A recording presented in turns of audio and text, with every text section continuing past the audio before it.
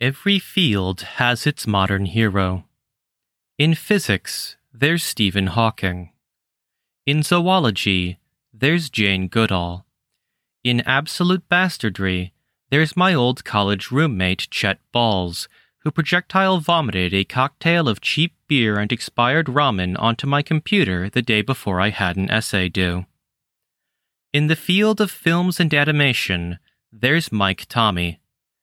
If you've ever watched a modern cartoon, if you've ever taken part in pop culture, or if you've ever spent 3 days foregoing sleep so that you could sit in the dark in your underwear lit only by the computer monitor as you engaged in vicious online arguments about your favorite TV show, odds are you've seen his work. Throughout the 2000s, Mike Tommy contributed a panoply of shows to the field of animation, largely catering to young adults, and ultimately inspiring countless animators to follow in his wake.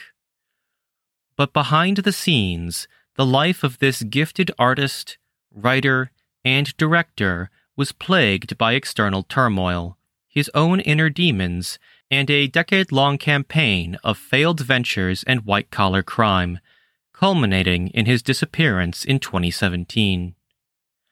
How did Mike Tommy get his start? How did he rise to prominence, and how would this set up the events that shattered his life into pieces? We'll find out on today's episode. I'm Sam Putnam, and you're listening to Liminal Criminals.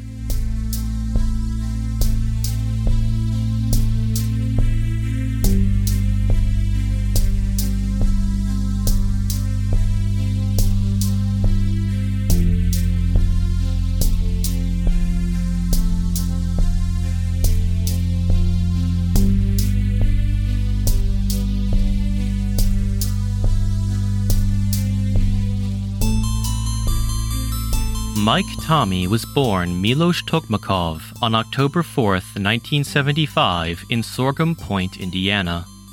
His parents, Tatiana and Alexander, had worked as mechanical engineers before fleeing the USSR in 1969. His childhood was largely uneventful. He had a small group of friends. With them, he would spend time playing games and indulging in the most popular pastime of youth in Indiana during the 1970s, namely, wishing that they were anywhere other than Indiana. He performed satisfactorily in most of his classes.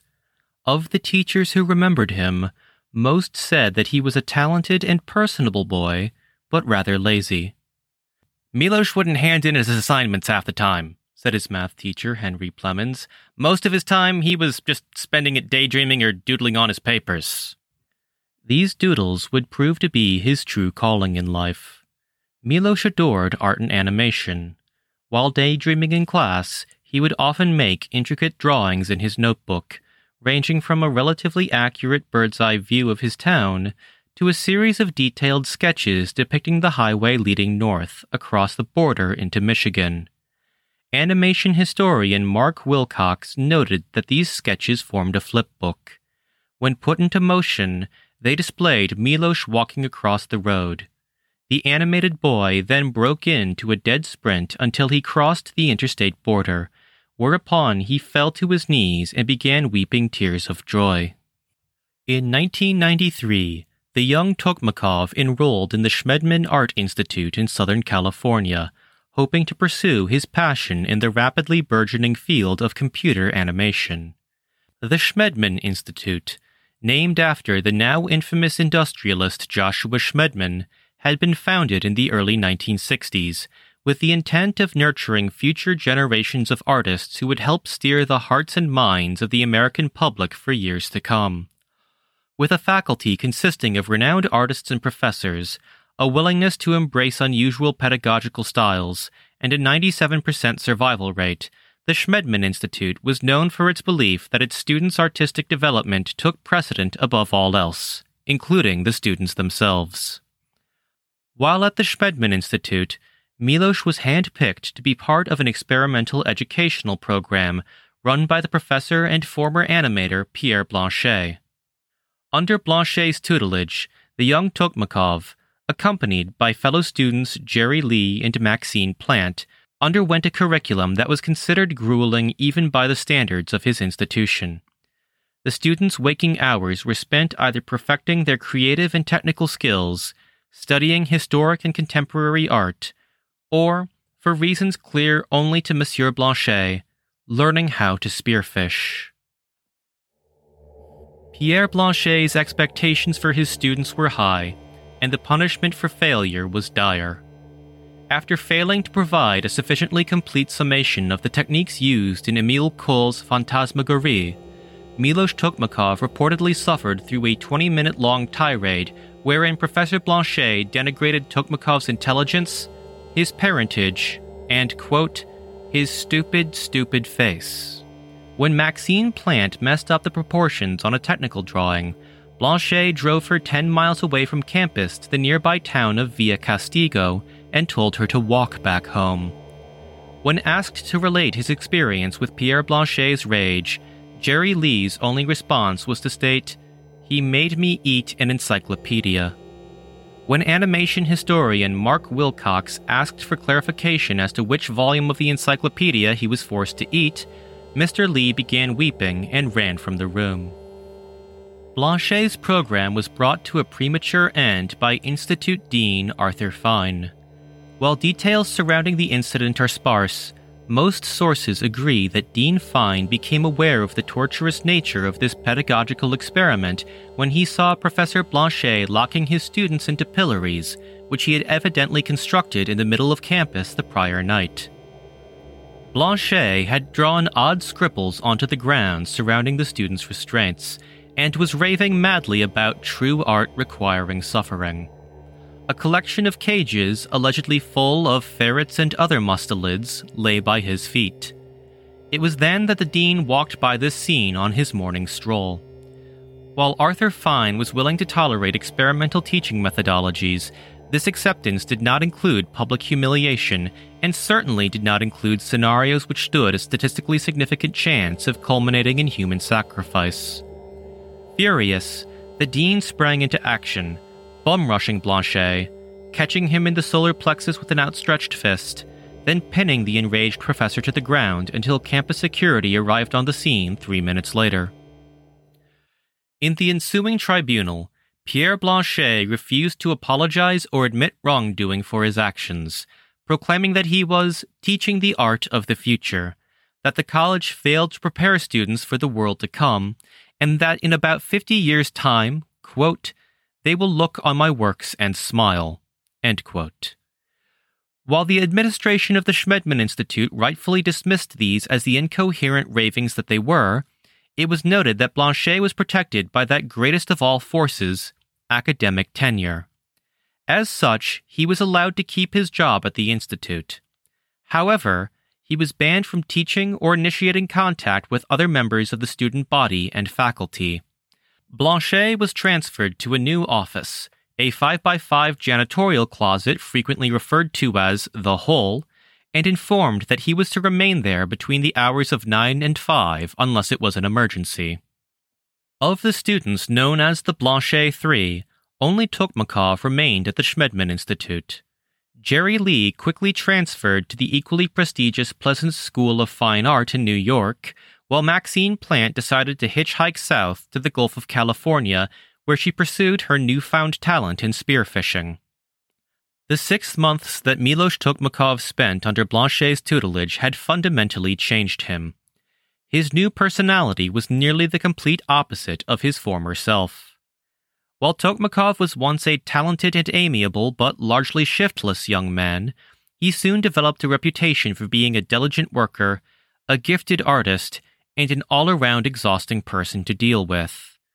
The new Tokmakov was known for getting into arguments with whoever attracted his attention. He would quibble with his professors about technique. He would get into screaming matches with his classmates, insisting that they were deliberately breathing in a way that made it impossible to focus. On one spring morning in his sophomore year, he sneaked into the cafeteria's kitchen, where he berated a worker for using too much salt. As if to prove a point that only he knew or cared about, Tokmakov shoved the worker out of his way, strolled over to a stovetop, and began to cook, still excoriating anyone within earshot while doing so. In the time that it took for the flabbergasted staff to get over their collective shock, he had whipped together a passable Denver omelet, before they grabbed him and ejected him from the premises, indignant and attempting to hurl pieces of his creation at his assailants. This pattern of petty, contentious, and often bizarre behavior would continue throughout the remainder of Milosh's life. Tokmakov quickly attained notoriety on campus, gaining nicknames like Milosh the Menace, Tokmakov the Tyrant, and Oh Christ, it's him again. Students quickly learned that the best way to avoid his ire was to stand out of his way and allow him to do whatever he thought was best. According to one of his fellow students, who wished to remain nameless, if you were on a group project with him, it was understood that nothing you do would make it to the final product. It was MT's project, not yours. The faculty at the Schmedman Institute bore a similar view of him. On one occasion when Tokmakov enrolled in her art history class, Professor Leslie Park faked being ill, claiming that she had come down with chronic stomach flu for an entire semester. Tokmakov, for his part, seemed to take a perverse pride in his reputation as a generally insufferable human being.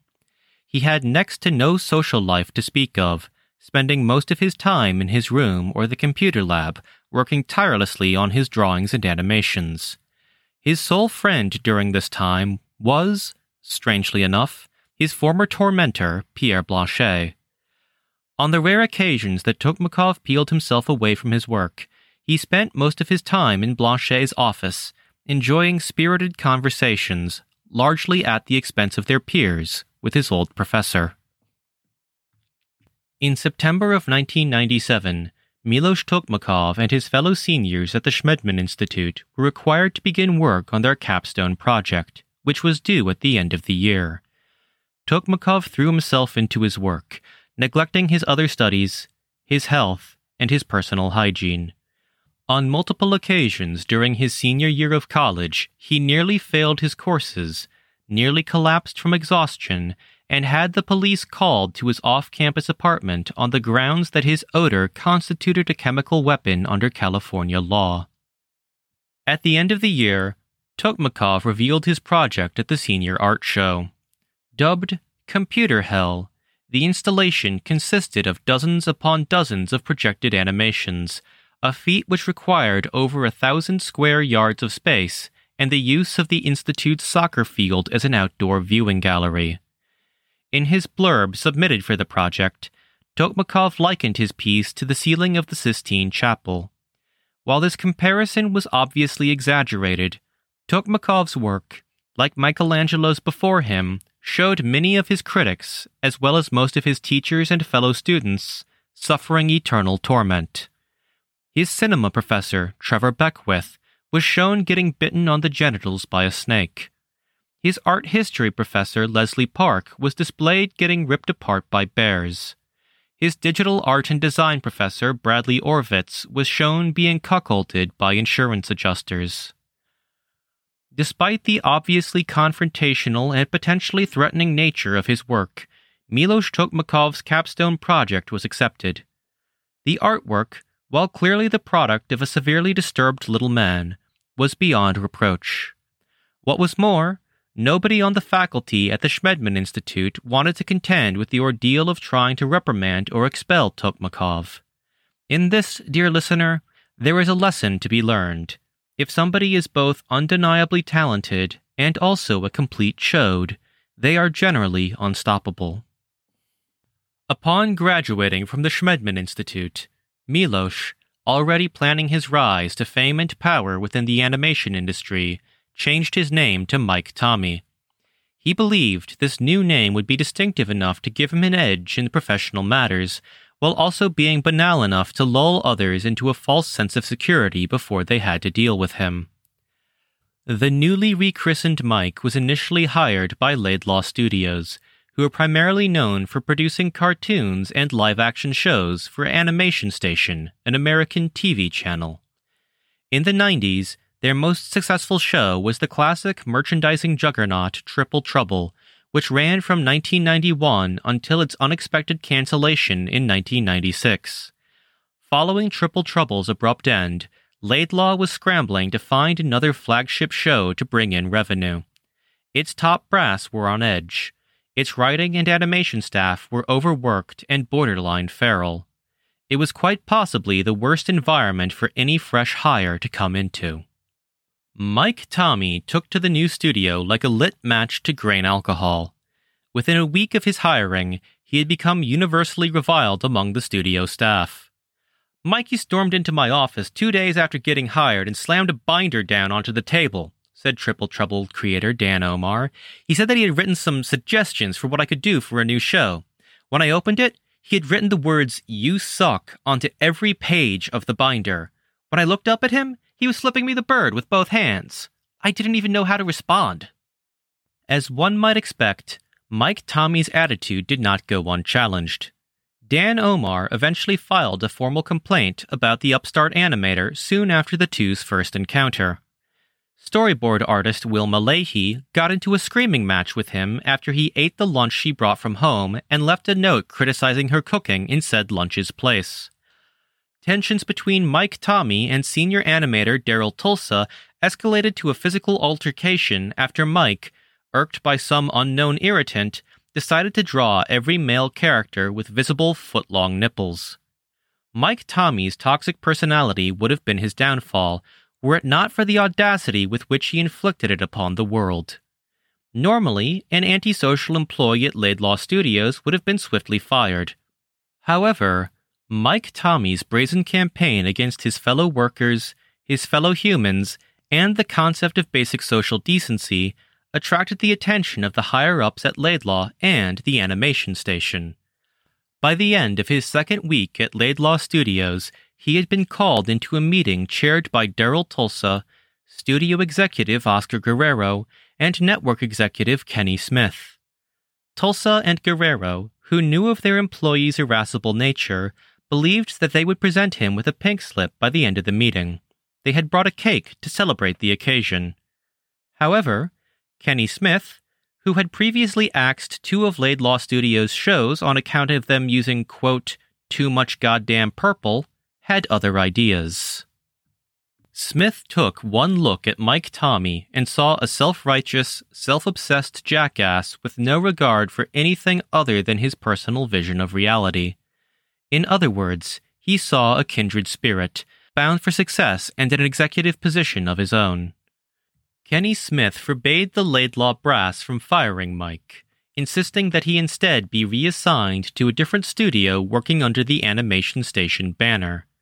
Enraged that Mike would suffer no meaningful consequences for his actions, Daryl suggested that the young upstart be moved to Hizzy Productions, the founding studio of the then-fledgling Sofa King adult animation block.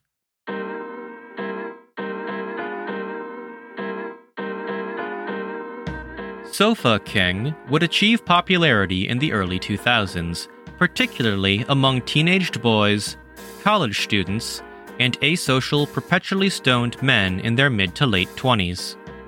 In 1998, however, Hizzy Productions and their plans for market domination were considered questionably viable at best among animation station insiders. The studio was staffed by a skeleton crew who had been transferred over to Hizzy for their unique visions, their unusual ways of relating to their colleagues, and their revolutionary contributions to the field of bad personal hygiene. The studio operated out of a former pizza parlor, which had been abandoned after it was discovered that the building set off Geiger counters. Staff at other animation station studios had established a betting pool about how Hizzy Productions would be shut down.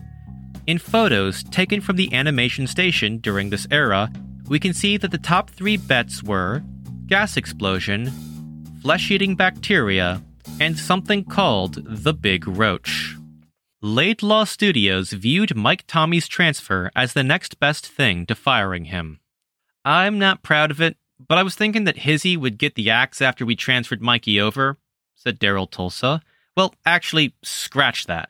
I had seen some of the people that Hizzy had hired back in those early days, and I was thinking they'd eat the little bastard's face off as soon as he opened his mouth. Maybe give him a light stabbing. Something like that, you know?" Few records exist of Mike Tommy's early years at Hizzy Productions. Most of the studio's original staff have left to join paramilitary groups of various political leanings across the Pacific Northwest, and few journalists or historians have been willing or able to dodge gunfire and man-traps to get an interview. We do know, however, that Mike Tommy had evidently found a home among the burnouts, social misfits, and mad geniuses of Hizzy. "They let me do my own thing," said Mike Tommy in an interview with Cartoonist Weekly. "They didn't bother me with a bunch of bullshit questions like, 'How are you?' 'Where is your report for the month?' or 'Could you please shut up and go away?' They just pointed me to a computer suite in the back room and told me to get to work." And work he did. During Mike Tommy's career at Hizzy, he contributed to, and occasionally created, countless shows on Sofa King's lineup. Among his contributions to late-night TV were the parody cop show, Double Boiled, the animated sitcom, Videoville, the hand-drawn nihilistic office comedy, Chuntramp, and its ill-advised ultra-violent sci-fi spin-off, Chuntramp Supreme. By the end of his first 3 years at the studio, Mike Tommy had spearheaded 2 separate shows, worked on 8 others, and had attained the unique pallor and persistent scent of goat urine that marked him as a true employee of Hizzy Productions. It wouldn't be long, however, until Mike Tommy became a victim of his own success. How did this troubled, prolific artist's career spiral out of control, ultimately leading to his untimely disappearance? We'll find out on the next episode. This has been Liminal Criminals. I'm Sam Putnam. I'll see you next time, and remember, they acted once, and that was enough.